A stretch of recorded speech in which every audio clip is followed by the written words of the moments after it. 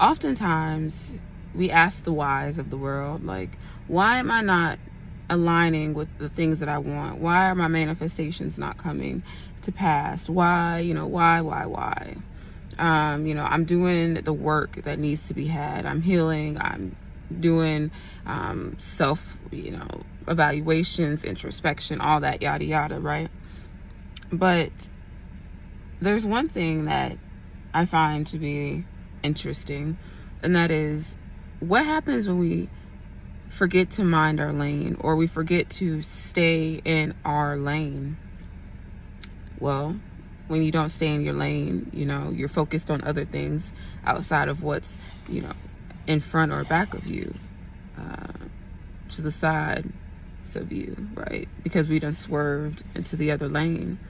So we miss those blessings, we miss those alignments, we miss those things that bring